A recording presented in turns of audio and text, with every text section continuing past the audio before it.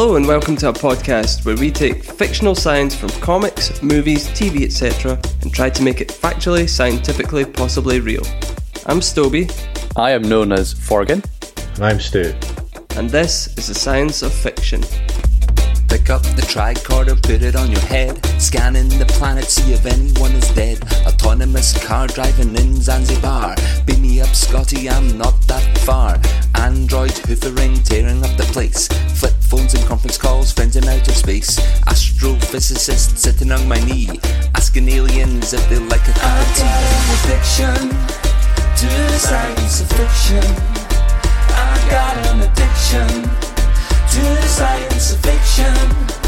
I got an addiction, baby, to the science of fiction. I got an addiction to the science of fiction. Welcome back to the science of fiction. It's been a while. We apologise. It's been a while. It's been a bit of a hectic time. Yes. Yes. But here is the Christmas special, the Science of Fiction Christmas special, where we're going to delve into how our buddy Santa Claus manages to not disappoint all those children every single year in a single night. As always, I'm joined by Stu and Dr. Forgan. Say hello, boys. Hello, boys. Good work. God. Like, we didn't even some things just that. never. No. I know. I'm legitimately looking at the waveform, and we've got it exactly in time. It's perfect. We're a well-greased engine, Stu. Old habits die hard. I don't want you to grease my engine anytime soon. Took a turn real quick. Real quick. Anyway, fellas, what you've been up to? Forgan, how's things with you? What's happened? We're moving house in a wee while, so that's quite exciting, but not for a few months yet. To a different house, or just moving the physical house somewhere else? Yeah, we're picking up the entire house brick by brick and moving it 10 feet. Like a big Lego house, like a big setup. That's exactly what we're doing. So we're moving house. That's fun. Don't forget the instructions, because otherwise you'll put like the wrong bits back together, and you'll have like a door and a window and a window and a door. This is something that my daughter likes to do. She likes to dismantle her Lego and then bin the instructions and then say, "Daddy, can we put it back together?" And I'm like, "Oh, it's fine. There's a website on the internet which has all the Lego set instructions on them for like historical." Oh, I really hope so, because otherwise I'm absolutely screwed. For all your Lego needs, visit www. Proud sponsors of. You can Google it, and so I have like a classic Lego castle from like 1984. And I got it like a long time ago, and I've had it for ages, and they got taken apart, and it was in my big conglomerate Lego set. And I decided a while back that I was like, I'll see if I can build it, see if I can find the instructions. Looked online, there it was, boom. Built it very slowly because I had to find all the pieces in the big Lego set. And then I managed to build it in fully. And then my son decided that he was going to take it all apart slowly and put extra bits on it. And yeah. So, but the Avengers live there now, so. Oh, that's a pretty rocking castle. Have you ever seen Lilo and Stitch? Yes. The bit where Stitch builds the city up and then stomps all through it like Godzilla kind of thing. Yes, that's kind of what I imagined there. Yeah, pretty much. Yeah, he gets it from his mother. Nice. So is that what you've been up to then, Stu? Building Lego? No, just trying to maintain order of a 4.5-year-old and the usual rigors of life. But it's cool. We went on a holiday a couple of weeks ago. We went to South Centre Parks. He got to do archery, so he got to finally live out his dream of being Hawkeye. And he got to drive a little Jeep, and he had lots of fun. But he's been absolutely knackered ever since. Mission accomplished. But he did get to do crazy science, and he got to wear a lab coat and big goggles and make a volcano. That sounds fun. Yeah, it was really good. He really enjoyed himself. So, moving on. Santa. Who is 100% real. Oh, certainly. Yeah, absolutely. So our buddy Santa, who delivers lots and lots of presents on Christmas Eve all around the world. But how does he do it? Well, he flies around in his sleigh, pulled by 9 reindeer. Nine, yeah. 9, thank you. And they fly through the air with a big sack on the back. And then he lands on each house, goes down the chimney, puts the presents under the tree, and then moves on to the next one. And he gets it all done in one night. Simple. There we go. Podcast over. Yeah, Job done. Podcast over. 5 minutes. That's done. Yeah. Play the music. Play the music. Hit the music. Cue the music. Yeah. I mean, I guess there's some people who are skeptical, right? And you can see why they're skeptical, right? Yeah. You know. I mean, it's a really long way to go around the world. And there's a lot of people, right? I struggle to get down the road in less than 20 minutes. Down the road to where? The end of the road. Right. Okay. Yeah. It's a long journey, isn't it? It's a lot of people. Mm-hmm. The world's a big place. It's a big place. And some skeptics, I guess, are trying to disprove Santa by doing the calculations and saying, it's against the laws of physics. Well, it depends which sort of world he's going around. If he's going around a round world or a flat world. But he's going around our world, Stu. It's not that flat. Yeah, but I mean... He's going around the world. Say it slowly. He's going around... He might be going around the edge. the world. Around the edge. Circles are round. That would be So we've disproven flat Earth. that'd be the wall of the Antarctic then, would it? I'm sorry. I think that's a pretty good callback. Thank you very much. Yeah, there we go. For everybody who's not listened to all of our episodes, go back and visit our back catalogue. Some of it's really good. Yeah. It just really depends on what expansion packs for the Earth that we've got open at the time. Yeah, that's a really niche reference. Exactly. You have to go back and listen to that episode. Yeah. So someone's going to have to go back and listen to a Flat Earth episode, and they'll listen to that whole thing, and then they'll hear the joke, and they'll go, oh yeah, that does make sense. Stuart's working great here. Usually he doesn't remember anything from previous episodes.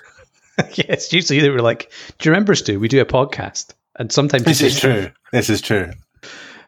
So why don't we get into it a bit and try and figure out whether Santa So how big is the world? Is real or not? If we assume that it's round. Like a How ball, big is the world? not like a circle. Well, it's several thousand kilometers across, right? And what's the circumference? About 26,000 off the top of my head. You're the scientist here. I'm just the idiot. There's a lot. And there are a lot of people in the world. There's 7 billion people in the world. Mm-hmm. Most of those are children. Most of those are children. I would say so, yeah. No, if you think about the age range, though, you're only a child for your first, at most 16 to 18 years, but people live up to 100. So it's actually not many, though. It's a minority. I'd say it was a minority. I'd say it tapers off after a while. But we're an aging population, right? In developed countries, so age pyramid is more sort of skewed to the old. Anyway, there's billions of people, right? Let's say there's 1 billion children in the world who are getting presents, and let's assume that Santa Claus is not being spiteful and giving people sacks of coal or whatever. He's going to give everybody a present. Sacks of coal, man. Yeah, sacks of coal. Actually, that's probably quite a lot. Just getting one piece of coal is what you got. Yeah, I was going to say, like, sacks of coal is relatively useful. It's like, I can actually heat my house with this. Thanks, Santa. So let's assume that Santa's giving everybody a present. There's 1 billion people. He's got Christmas Eve to do it. Yeah. So we'll say after 6 o'clock.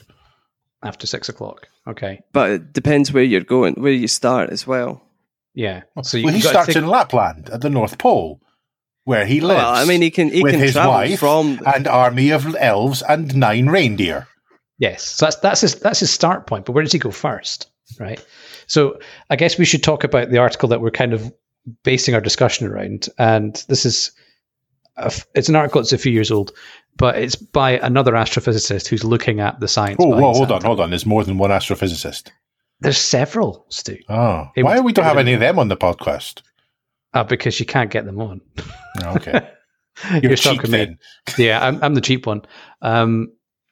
So he wrote this article a few years back talking about, the challenges that Santa must face, right? Delivering presents to all these people.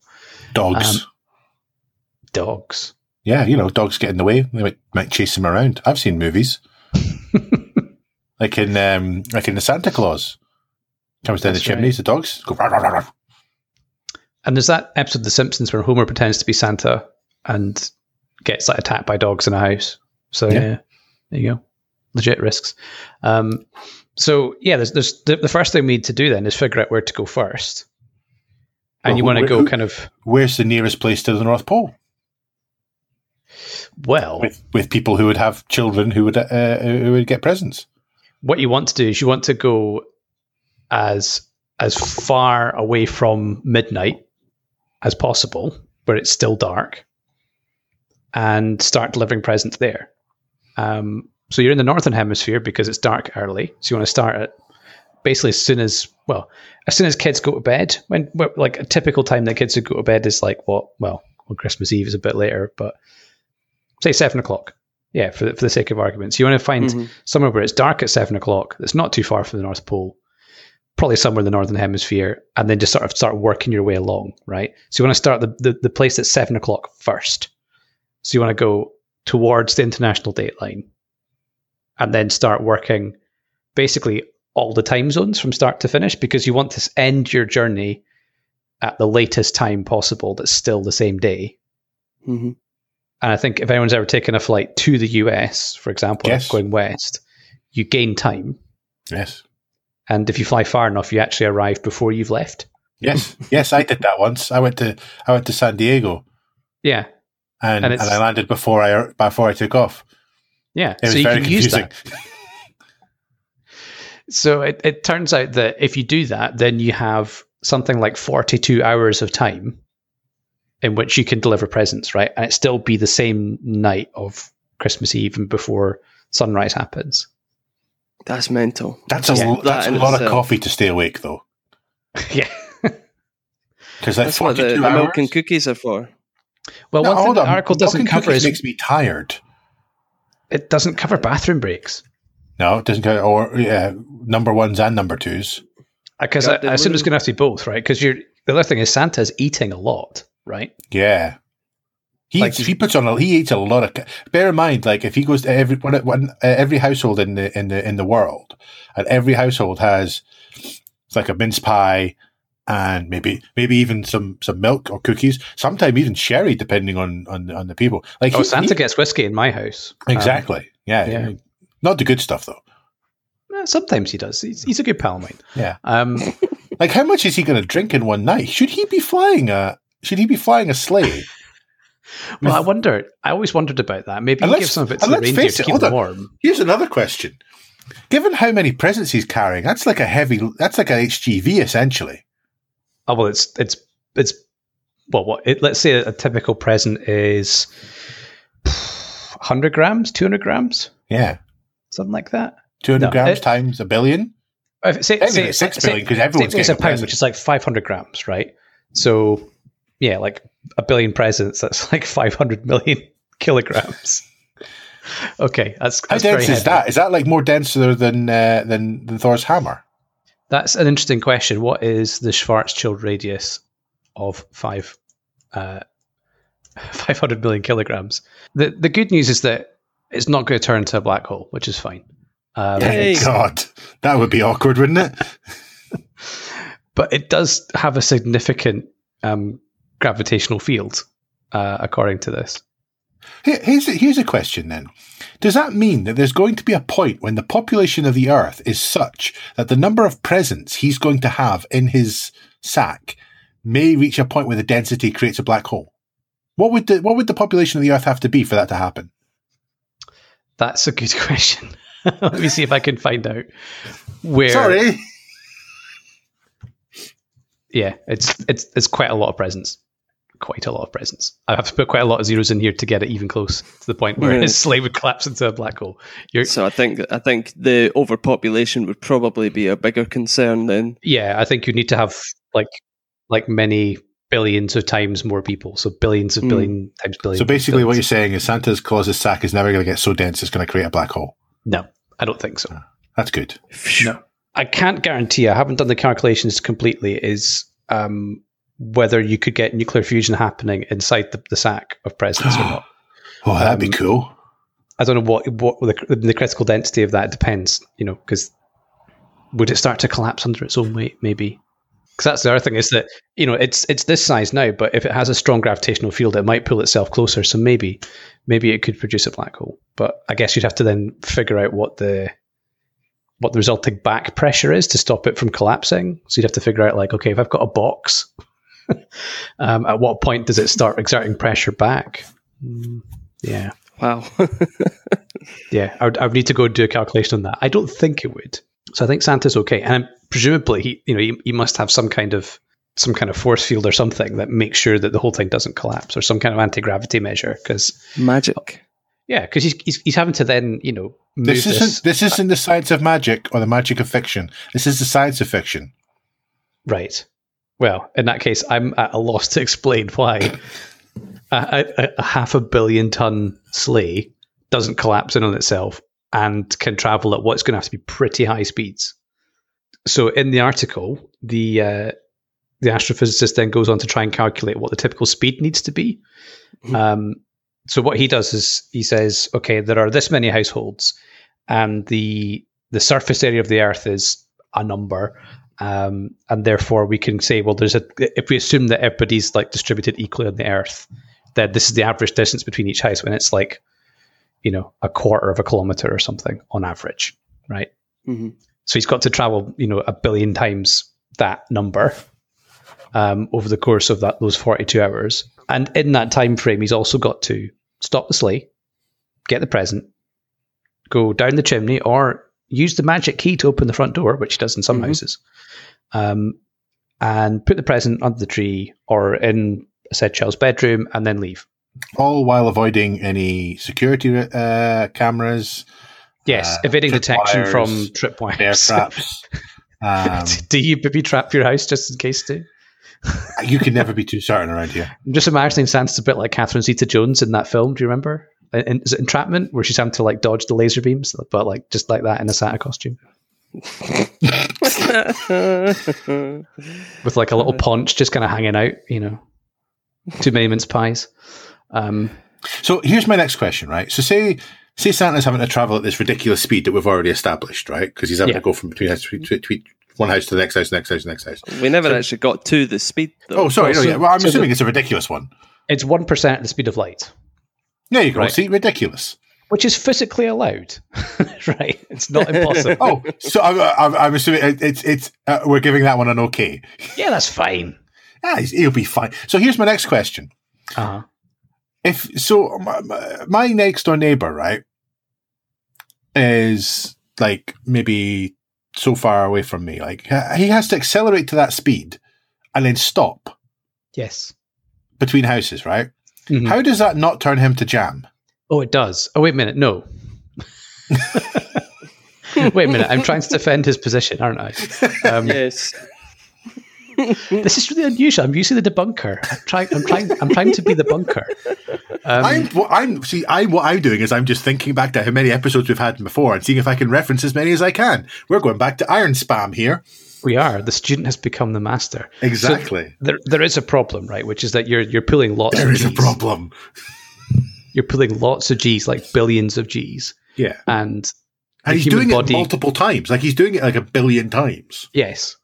So there is that's pretty problematic. Like the sort of the best or the most G's that a human has ever endured is like 90. And that was for a brief sort of period of time. And then they passed out and like, blood vessels in the back of their eyes popped and they gave themselves like intestinal ruptures and stuff. So not great. And Santa's basically doing that 1 billion times over 42 hours. Yes. So he's going to have some kind of like cushioning mechanism. Not an Iron Man suit. His belly. He's going to have to wear some kind of special suit, which somehow cushions that acceleration, right?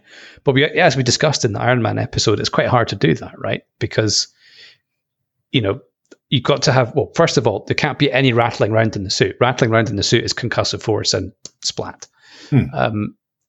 And even if you get that, there's just a lot of pressure being put on you. Like the blood in your let's vessels face it, is he's under a lot forced. of pressure anyway to get all this done. Well, but that's more emotional work level pressure rather than physical G-force pressure. It would be a shame if we got through all this, managed to prove that Santa could do it, but also prove that he'd have like a psychological breakdown before he got to like Kamchatka. Let's face it. He works one night a year. He's got a whole year to go back into therapy. I'm sure if he was in this room speaking to us now, he would tell you that he works more than one night a year. I mean, there's a lot of logistics and so forth, but I can absolutely understand if he goes to some sort of counsellor, because the expectations of the entire world are on his shoulders. He does get a lot of letters. That's true. Yeah, he gets a lot of letters, and he's honour bound to read. I'm not because I respect him because he delivers every year. He does. I mean, every year the evidence is there in front of you. Right? Exactly. And we're already showing some of the huge obstacles he's having to get over. His body is a wreck. The logistics are a nightmare. I mean, that's maybe the point of the mince pies, is they provide like a cushioning effect. Yeah. Like nothing but respect for St. Nick. Nothing but respect. It's a tough job, isn't it? All we're doing. This is a St. Nicholas appreciation podcast. That's true. And if he then has to go and hash it out with a therapist and spend most of January in a straitjacket sobbing, then that's just it. Do you know what even better for him? He has the strength to admit he needs to have problems, and he needs to have that help, and that's a big step. Yeah. Don't keep it in, folks. It's okay not to be okay. Yeah, absolutely. It's okay to not be okay. Santa Claus can get help. You can get help. So, see, going back to the time zone thing you were talking about before, following the international dateline, and you mentioned that it'd be on the northern hemisphere. Yeah, you'd want to actually try and get as much of the south done as possible because they have the shorter night. Mm-hmm. So you would obviously be kind of doing up and down, but he would want to spend as much time as possible in the south getting rid of that because they've got the shortest night. Mm-hmm. That's pretty much what I was about to ask, is how you would deal with that. What would this kind of, if you were to die, if you had you took one of those flat maps of the Earth and had a look at that, what would this kind of route be? Would it just be straight up and down from north to south, or would it kind of zigzag back to go with the night line, if for lack of a better word? Yeah, I'm not sure what's actually quicker. I've not sat down and calculated it, but you want to get the south done first because you've got less time. So it might well be the case that you start from the south at the dateline, do as much of that as possible, and then circle back, do the north from the dateline as much as possible, and kind of put it together. But ultimately, if Santa can achieve relativistic velocities, then it might be to his benefit to do the south first and then just zip, round the planet back to the north, do the north a second time. At 1% of the speed of light, then it would only take, it would take less than a second to get there. So that might actually be helpful as well, because he's spending less time getting all that acceleration and deceleration. It might be a blessed moment of peace where he's not getting compressed by extreme gravitational forces. What, thinking outside the box on this, what if he was able, is there a way for him to potentially be able to either slow or stop time to allow him to get some extra time on this? If he is there any mechanism within science that could not reverse time, because we've already established that can't happen. Mm-hmm. Time always has to go forwards. But could he find a way? Is there a method to essentially warp time to slow it down and take advantage, given that he's already going at relativistic speeds? So there's a couple of things that are happening. So there's a sort of a rule of thumb in relativity, which is that moving clocks run slow, and so clocks that are moving at close to the speed of light, like the ticks between the seconds, are slower. So for the person traveling, they will experience time moving at the same speed as always. But if you could watch that person as they were moving away from you, you would see the ticks going slow. And that's from special relativity, which only deals with speed without accelerations.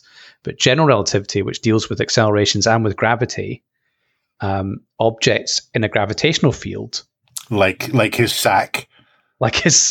So those clocks tick slower as well. So the clocks on Earth tick a little bit slower than the clocks that will tick, say, in in orbit. So we have this issue with GPS satellites, right? Which is that they rely on having very accurate clocks so that they can regulate and triangulate their positions. But their clocks tend to run at a slightly different rate than the clocks on Earth because of the fact that the time dilation effect of general relativity. So I was doing some calculations just before we came on. Because Santa is moving at 1% of light speed for quite a lot of his life, he will experience, or for every 50 years that he is alive, he will experience, I think there's an extra 8 hours relative to us, or something like that. Well, it helps a little bit. So it helps a little bit, but it's not great, right? So it's not really what you want, because you want the people around him to have slower clocks, not him specifically. So what do you do? Do you speed up the Earth? That doesn't make sense. That doesn't really help. You'd have to speed up a lot, and then we'd be all like strawberry jam, or we get pinged off like a merry-go-round. Like in theme park when you set your roller coaster too fast and put lots of bends in. Very exciting, though. Yeah, I don't think there's like an obvious like, oh, you just do that and it's fine, sort of thing. No, the alternative is that Santa finds some way of not having to actually move, right? That he can somehow build wormholes between every house and just step through them. Which is so teleportation, really, but which would make the reindeers superfluous and more for show. Well, I mean, are the reindeers generating enough like horsepower to get you to 1% of light speed? Depends. I mean, it depends how much food you put in them. what do you feed a reindeer to travel at 1% of C? I don't know. Curry. Something that's nuclear. That would probably make the reindeer very sick, though, so it's probably a bad idea. You'd go through a reindeer very quickly. Although it would explain Rudolph's nose. That's just aerodynamic friction. I think that's the problem. It's going at 1% of light speed because he's at the front, right? Yeah, but before that, when he wasn't at the front, when they weren't allowed to play the reindeer games, someone else would have been at the front, and someone else would have had the red nose. So, very good point. There you go. See, there you go. Debunked. Mic drop. What is this role reversal? It's amazing. I don't know. Something weird's happened. We've crossed into a different universe. Yeah, alternate reality, maybe. An alternate reality. So, yeah. The only thing about that calculation, that 1% of C, that assumes that everybody's like an equal distance away, but that's obviously not true, right? No. Like your next door neighbor is not like, a quarter of a kilometer away from you. They're just across the street. And if you live in an apartment or a flat, then they're all up and down. Yeah, you're all occupying roughly the same area on the Earth's surface. Yeah. So it might be the case that maybe 1% of light speed is an overestimate, but it's still going to be something like, it's going to be a sensible fraction of light speed. Sensible, he says in quotation marks. Yes. So he's got to figure that out. He's got to figure out how to deal with the extreme G's that he and the reindeer face. And I mentioned briefly friction. So like if the sleigh's open, then he's going at 1% of light speed into like air molecules. Yeah, he's going to have like so many flies in his face the entire way. And birds. There's going to be so many bird strikes. Like we're not talking like a nice bird strike. Like if he's going at like a fraction of the speed of light, like they're getting atomized on his face. He's also generating quite powerful shockwaves. Yeah. How do we not hear him? Every time that he would accelerate, you would hear a sonic boom, a really loud one, right? Because he's traveling at like many times the speed of sound. I mean, the other thing is like over 42 hours. Wait, how long is 42 hours? 151,200 seconds, right? Mm-hmm. He has to go to 1 million places. Yeah. Like you're going to be getting 1 billion places. So, like at least 1,000 sonic booms per second. Yes. Hey, I did good. That's good math, isn't it? That's good math. You have like, a third of a millisecond to do the things you need to do and then set off again. Yeah. So yeah, you're going to have and have the food and the drink, and he's going to be sloshed because he's going to be having 50% of the time he's going to be having alcoholic, and then the other half he's going to have milk. So he's going to be curdling in his stomach as well. So he's not going to feel great even before he's at the fraction of he's sonic booming away. Can you imagine that? Going well above like Mach 1000, but with like a belly full of milk and cookies. And whiskey and pies. And booze. Just all mixed together and curdling in your stomach. Like the first thing you're told when you start drinking is don't mix milk and alcohol. And the dude is just like, Santa just as again, he's absolutely living his best life. Like absolute YOLO. He's got YOLO. You only live once. But like, can you imagine? Like he starts off on what we would think of as the eastern side of the planet, right? So he's starting with, the islands on the Pacific Dateline and Australia, China, Russia, Japan, and all their national beverages. Like, so he gets whiskey in Scotland because of our traditions. Maybe he gets sherry down south. He'll get rum. He'll get vodka. He'll get grappa. You'll get all the spirits, basically every spirit that humans make, he will get a glass of, right? So in some ways, he's the cardinal mixer. Like he mixes literally every drink that's ever created, and milk, and cookies, and mince pies. I mean, he must have like an iron constitution, or tactical chunder. That's your only two options, right? The flying Roman. Here's my next. No, that's not a problem. But here's my next thing that we've got to discuss.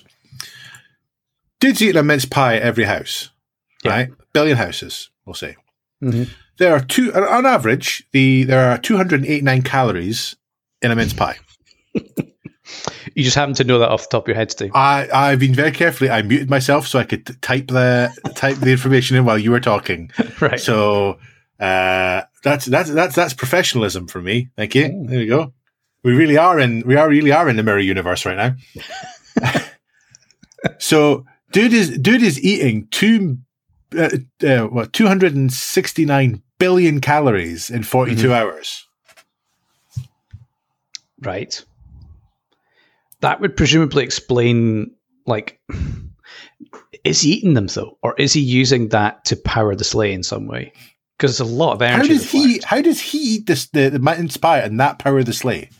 Well, maybe he's not eating it. Maybe he's putting it in the back, like like Mr. Fusion on the flux capacitor. I was about to say, like the end of Back to the Future. Yeah, when he's got the flying one. Because where he's going, he doesn't need roads.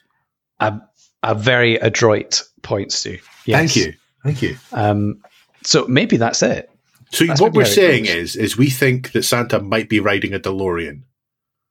I mean, if you're going to fly a sleigh, why not do it with some style? With some fake reindeer on the front. Yeah. He's pimped his ride, and he's decided to put 9 Nordic pack animals on the front for decoration. I mean, one of which has a serious nose problem. I mean, to be honest, if you have a time machine, that kind of solves your problem, right? I mean, you can just kind of do it in sort of. Put it past Santa to have a time machine. It makes sense. Yeah, there you go. Because you could do a bit of it, and you'd be like, "Right, I'm done. I'm gonna go back to Christmas Eve and just like rest my feet, have a mulled wine, and then I'm going to crack on again." The other thing that solves is the whole: how does he carry all the presents? Because he doesn't need to carry all the presents. No, he doesn't. He goes back and picks them up from the from Lapland, puts them on the DeLorean, and then 88 miles an hour to his 88 miles an hour. Yeah, and the best thing about Lapland is this is big open areas. Yeah, he can easily get to 88. Okay, can you imagine if he's like, no, I can't go there. Like, there's not enough roads. No, it's not straight enough. Sorry. I think we've solved it. I think that's it. I think that's it's certainly a solid, logical, well thought out reason. I like the idea that Back to the Future is some kind of like weird truther propaganda. It's like, this is the thing they don't want you to know. I mean, Doc Brown has got like mad white hair, right? I mean, Is he like an allegory for Santa? Like, could be. Who knows? And he's got an assistant who's a lot shorter than him. And has a very fetching red jacket. Exactly, yeah. That kind of fits. Yeah. We're not even drinking, guys. I know, like, yeah. Like I've got a cup of tea next to me. I haven't got an excuse. So if we take the DeLorean back out of the equation, which is, because that's just, it's too neat a solution. It is. Yeah. Mostly because what you would notice all of the tire marks. It's just flames everywhere. Yeah, it's just, and you don't, and the thing is, the other problem you've got is he would cross himself too many times. There's too many situations where he might cross himself and meet himself. Like logistically, that like time travel in that sense just doesn't make sense. Just paradoxes everywhere. Yeah, it's too many paradoxes. Like I did briefly think he might have like store all his presents in the past, so he has all the presents made up by like June. Yeah, he just keeps traveling back to June to pick up the presents. Or it's just last year's Christmas presents he's given them again. You know. Yeah. Over and over. Yeah. That would be a bit too neat, wouldn't it? Yeah. So if we take time, we can rule out time travel. I think we can conclusively rule out time travel. Yes. Yeah, which is a shame because it would have been good, but this isn't the podcast for simple answers. No, it's not. No, here we interrogate science with hard, rational inquiry and mispronunciations. Indeed. So yeah, we're back to this 269 billion calories worth of intake. How is he not having a heart attack? I don't know. I mean, I'm a big guy and I can maybe eat 4 or 5 mince pies in a go. To be honest, after 2, I'm kind of regretting it. Like 1 is nice. And that's before you take into account alcohol, milk, which is pretty calorific. Yeah. Or at least full of sugar. Well, I mean, not to mention like heavily intoxicating. Exactly. And as we've already discussed, like he's mixed them all, so he's going to have the mother of all hangovers. Oh God, yeah, on Boxing Day. Absolutely. I mean, this is why. Maybe that's why he can only do it once a year. Maybe he used to do it like multiple times a year, but then just got like, after like the biggest bender ever. It's like, no, I can't. I need to wait a year for my stomach to settle. And bear in mind, right? Like we've obviously talked about the fact that the southern hemisphere, it's technically having its summer. So it's going to be really warm down there. So maybe he's having a cold beer. But that doesn't make it any better. It just adds up. He's just adding more alcohol to it. Plus, he's wearing whatever big suit he's having to deal with the multiple sonic booms every second. That's true. Yeah.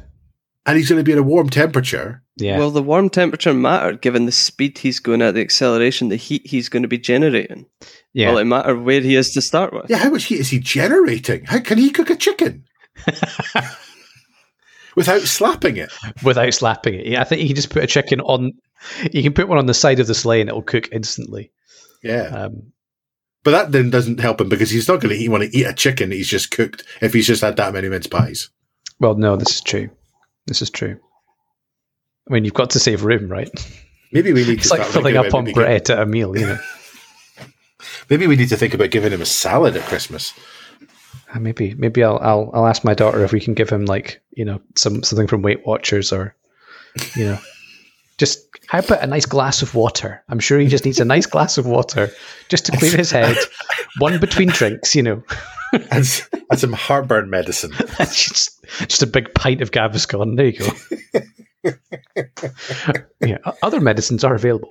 But so that is actually a big problem. Is the heat he's generating, the shock wave that he's building as he's going through the atmosphere. Fighter jets have like quite specific aerodynamic shapes to kind of push the air away from the aircraft and around it, so that the heat they generate doesn't hit the metal of the plane. And having a belly that shakes like jelly is not aerodynamic. I mean, quite. I can vouch for that. Stubby often gets up to like at least Mach 3. Depends if there's pizza on the line. Yeah, so he's going to have some kind of, like, the sleigh's going to have some kind of mechanism for basically guiding the air away from him, so that, instead of getting hit by like air molecules going at 1% the speed of light, that is actually sort of a vacuum. So maybe he's going to have an oxygen mask as well. Yeah, I mean, this is the other thing. Is like, how's he going to breathe at that altitude? Yeah.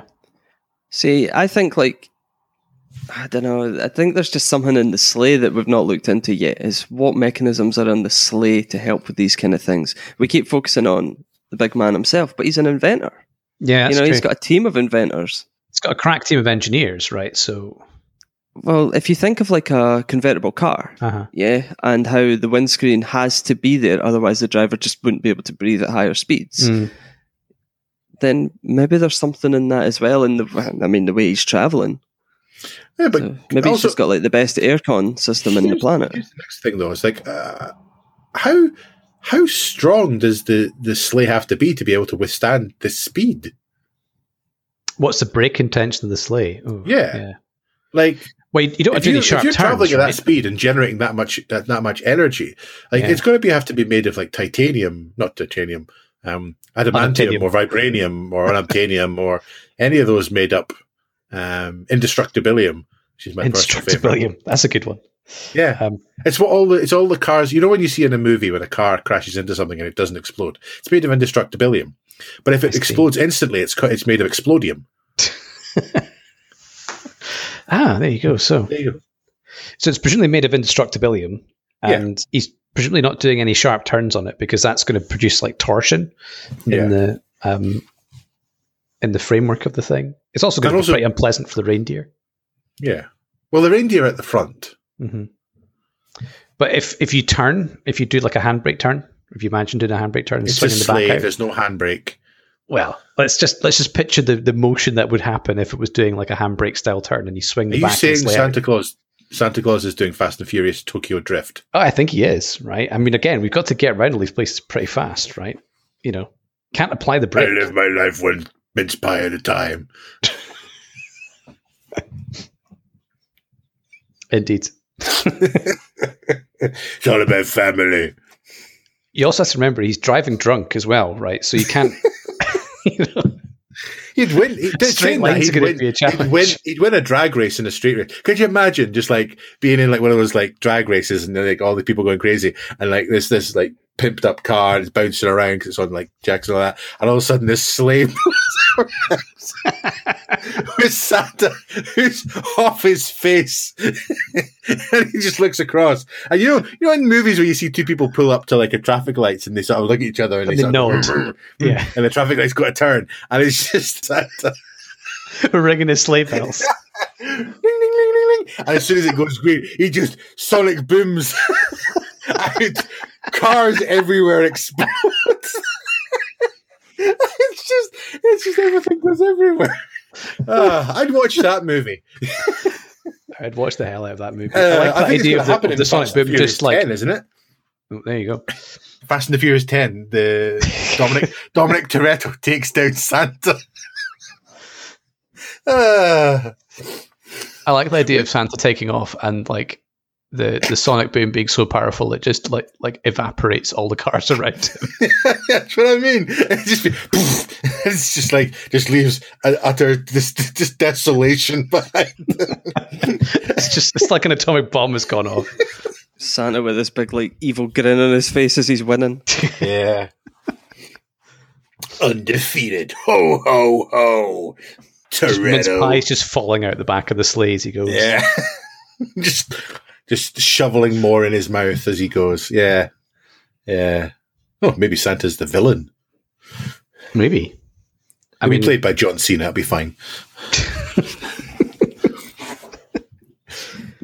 They can make John Cena Vin Diesel's brother. They can make John Cena this Santa. I mean, it wouldn't be like the most unrealistic thing about the Fast and the Furious, right? No. How long was that runway in the end? Like 12 miles? So anyway, Christmas. Yes. So we've talked about the speed. We've talked about... we've actually haven't talked about one issue, which is he has to deliver the presents really quickly. And in the article, the suggestion is that Santa doesn't actually use the chimney or a magic key. And in fact, he uses a property of quantum physics called tunneling. And this happens in nature, right? It happens at the subatomic level, where if you're presented with some kind of potential barrier, and for people of our kind of size, right, for humans, for macroscopic objects, a potential barrier is like a brick wall. And there is a non-zero probability that if you run at a brick wall enough times, there will be a time that you go through the wall and out the other side. Yes, because the wall will have fallen down. You'll have hit it that many times. I watched that episode of Doctor Who. You'll just erode the wall. Yeah. Eventually, if you are unbreakable, you will eventually wear it down. Yes. Equally, if the wall was unbreakable, there would be there's a non-zero probability that your atoms will navigate in between the spaces in the atoms in the wall, and you'll come out the other side totally fine. Like phasing.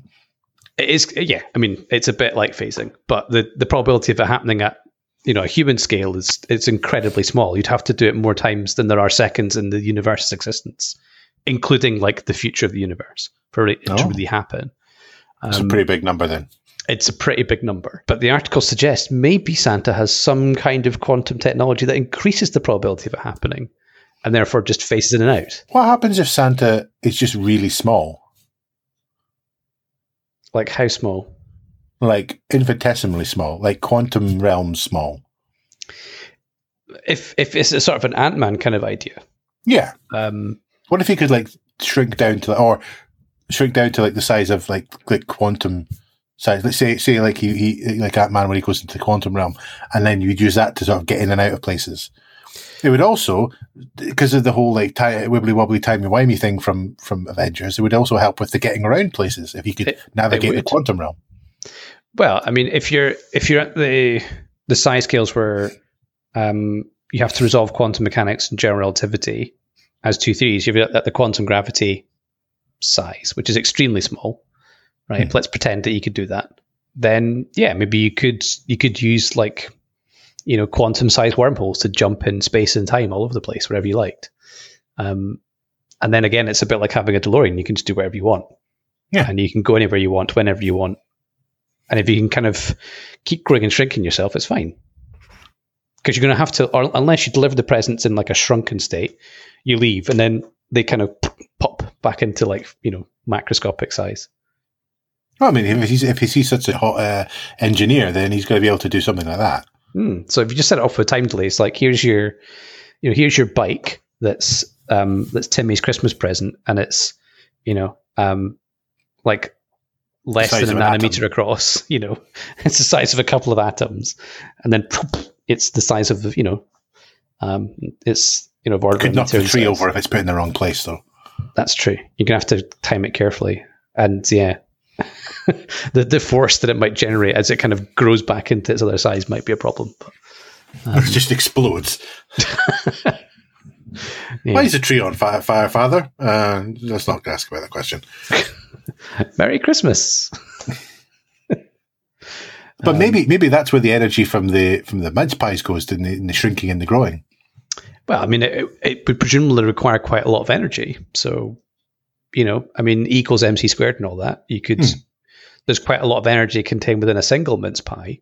Yeah, if you can convert all of its mass into energy. We've already established there's 289 billion calories he's going to be getting. So that's quite a lot of energy. That's quite a lot of energy. And, I mean, how much energy is that if it was to go in like a second? What would that do? That's quite a lot of energy. What's that? 2.8 What's it similar to? Times 10 to... I'm just trying to figure out what that is in joules. It's essentially 2.7 to the 1, 2, 3, 4, 5, 6, 7, 8, 9, 10 zeros. So, okay, 1 calorie is about 4,000 joules. So, what was it? 2.89. 2.69. 2.69. To the 10, I think. To the 10. Okay, yeah. And then you multiply that by 4,000. And you get that. And then, okay, so that's 10 to the 13, 10 to the 14 joules. Okay, it's not quite a supernova, but it's pretty big. Actually, we can check nuclear bomb, Hiroshima, energy in joules. So it's about 10 Hiroshimas. Okay. Jesus. There you go. There's some scale. Everyone thinks my mince pie analogy here was crazy, but there's some scale for you. That's how much energy Santa is getting, and that's what he could do. Yeah, that's quite a lot. And that's before you put in milk and cookies and all the other stuff. That's just mince pies. That's just mince pies. That's a lot of mince pies. That's a lot of cinnamon. Yeah. Oh, he's not got an allergy or something. Can you imagine if he's lactose intolerant? Bloody hell. But yeah, like that just goes to show, like if he had a way of harnessing that energy, like suddenly, like you've got the power of like 10 Hiroshima bombs there. You could put that, if you could store that energy somehow and transform it into something else, then yeah, like some of these ideas that we're coming up with don't seem that crazy. And I think we've managed to come up with a couple of potential options, like the whole Ant-Man shrinking down and using the quantum traveling. I think is another quite elegant suggestion. That's possibly the best idea. I'm not even sure 10 Hiroshimas is enough, though. Well, again, he's going to have more than 10 Hiroshimas because he's not just got the mince pies. He's got the cookies. Mm-hmm. He's got the milk, and he's going to have alcohol, which is very calorific. So yeah, he's consuming about 1 billion units of alcohol, right? Yeah. Forgan wants to see if he can hit supernova level. Like just how much destructive force is Santa capable of? And should we be allowing him to travel around the world? Yeah, so I'm just figuring out how many units are in a bottle of wine. Ooh, someone's getting classy. It's about 10 units. Okay. So I'm just figuring out. So I was looking up what's something called the LD50, which is what is the amount that would cause a lethal dose in 50% of people. And that's about 40 units. So he said about 1 billion. There's definitely magic going on with that one. Yes, I would say so. Or he's not drinking it. Maybe he's putting it away somewhere. Yeah, I said maybe he's putting it into whatever device he's using to do the quantum travel of the back of the DeLorean. I assume you have to be, right? I mean, that's quite a lot of energy. Because he needs that energy, and we know that the DeLorean runs off leftover fuel, and it needs like nuclear levels of energy. Was it 1.1 gigawatts? So there's about just under 100 calories in a shot of whiskey, which is about a unit. So he's got 100 billion calories to play with. Yeah. Which is, again, a similar amount. It's another, 5 Hiroshimas? So we're up to 15 Hiroshimas. Yeah. And then we've got cookies and milk and all that sort of stuff. Yeah. So I could say, you could probably maybe say 25, 30 odd Hiroshimas if you want to double it for that. Kidnap Santa. Santa's a dangerous man. This is why NORAD tracks him, right? Exactly. So where do we go from here in this conversation? I'm not sure we go anywhere else, right? I think we've established that there's tremendous amounts of speed, mass, and energy involved in being Santa and doing your job on Christmas Eve. Which is why it only works one day a year. And why he's in therapy for the rest of the year. Fasting at the same time. That's the other thing, like, because I mean, like, imagine the mental toll that those like 4 or 5 sonic booms in a second do on him. Like, existing potentially in like multiple positions at the same time. Well, I mean, it's a lot of pressure on the brain as well, right? And we know he must that have an amazing shrink. We know that brain injuries can cause like emotional and behavioral changes in people as well. So yeah, maybe he needs counselling afterwards. That's a bit grim. Have we gone too far? I think it's maybe time to finish. Cool. Well, there we go. We've established some of the science behind Santa. Most of it we're just going to have to attribute to magic or other theories. A DeLorean or as such. Pimtech. There we go. So possibly even both. So that'll do for the end of our Science of Fiction Christmas special. Cheers, guys, as always. You can find us at the Science of Fiction podcast. Stu doesn't like to be found on Twitter. Nope. And Forgan, where can you be found? You can find me at DH4GAN on Twitter. That's number 4. Forgan is one of the highlights of Twitter for me. Thanks again, guys. Thanks for listening, everyone. And we will speak to you next year. Bye. Merry Christmas.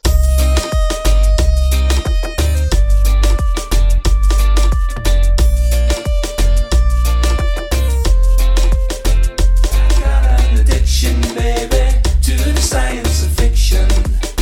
I've got an addiction to the science of fiction.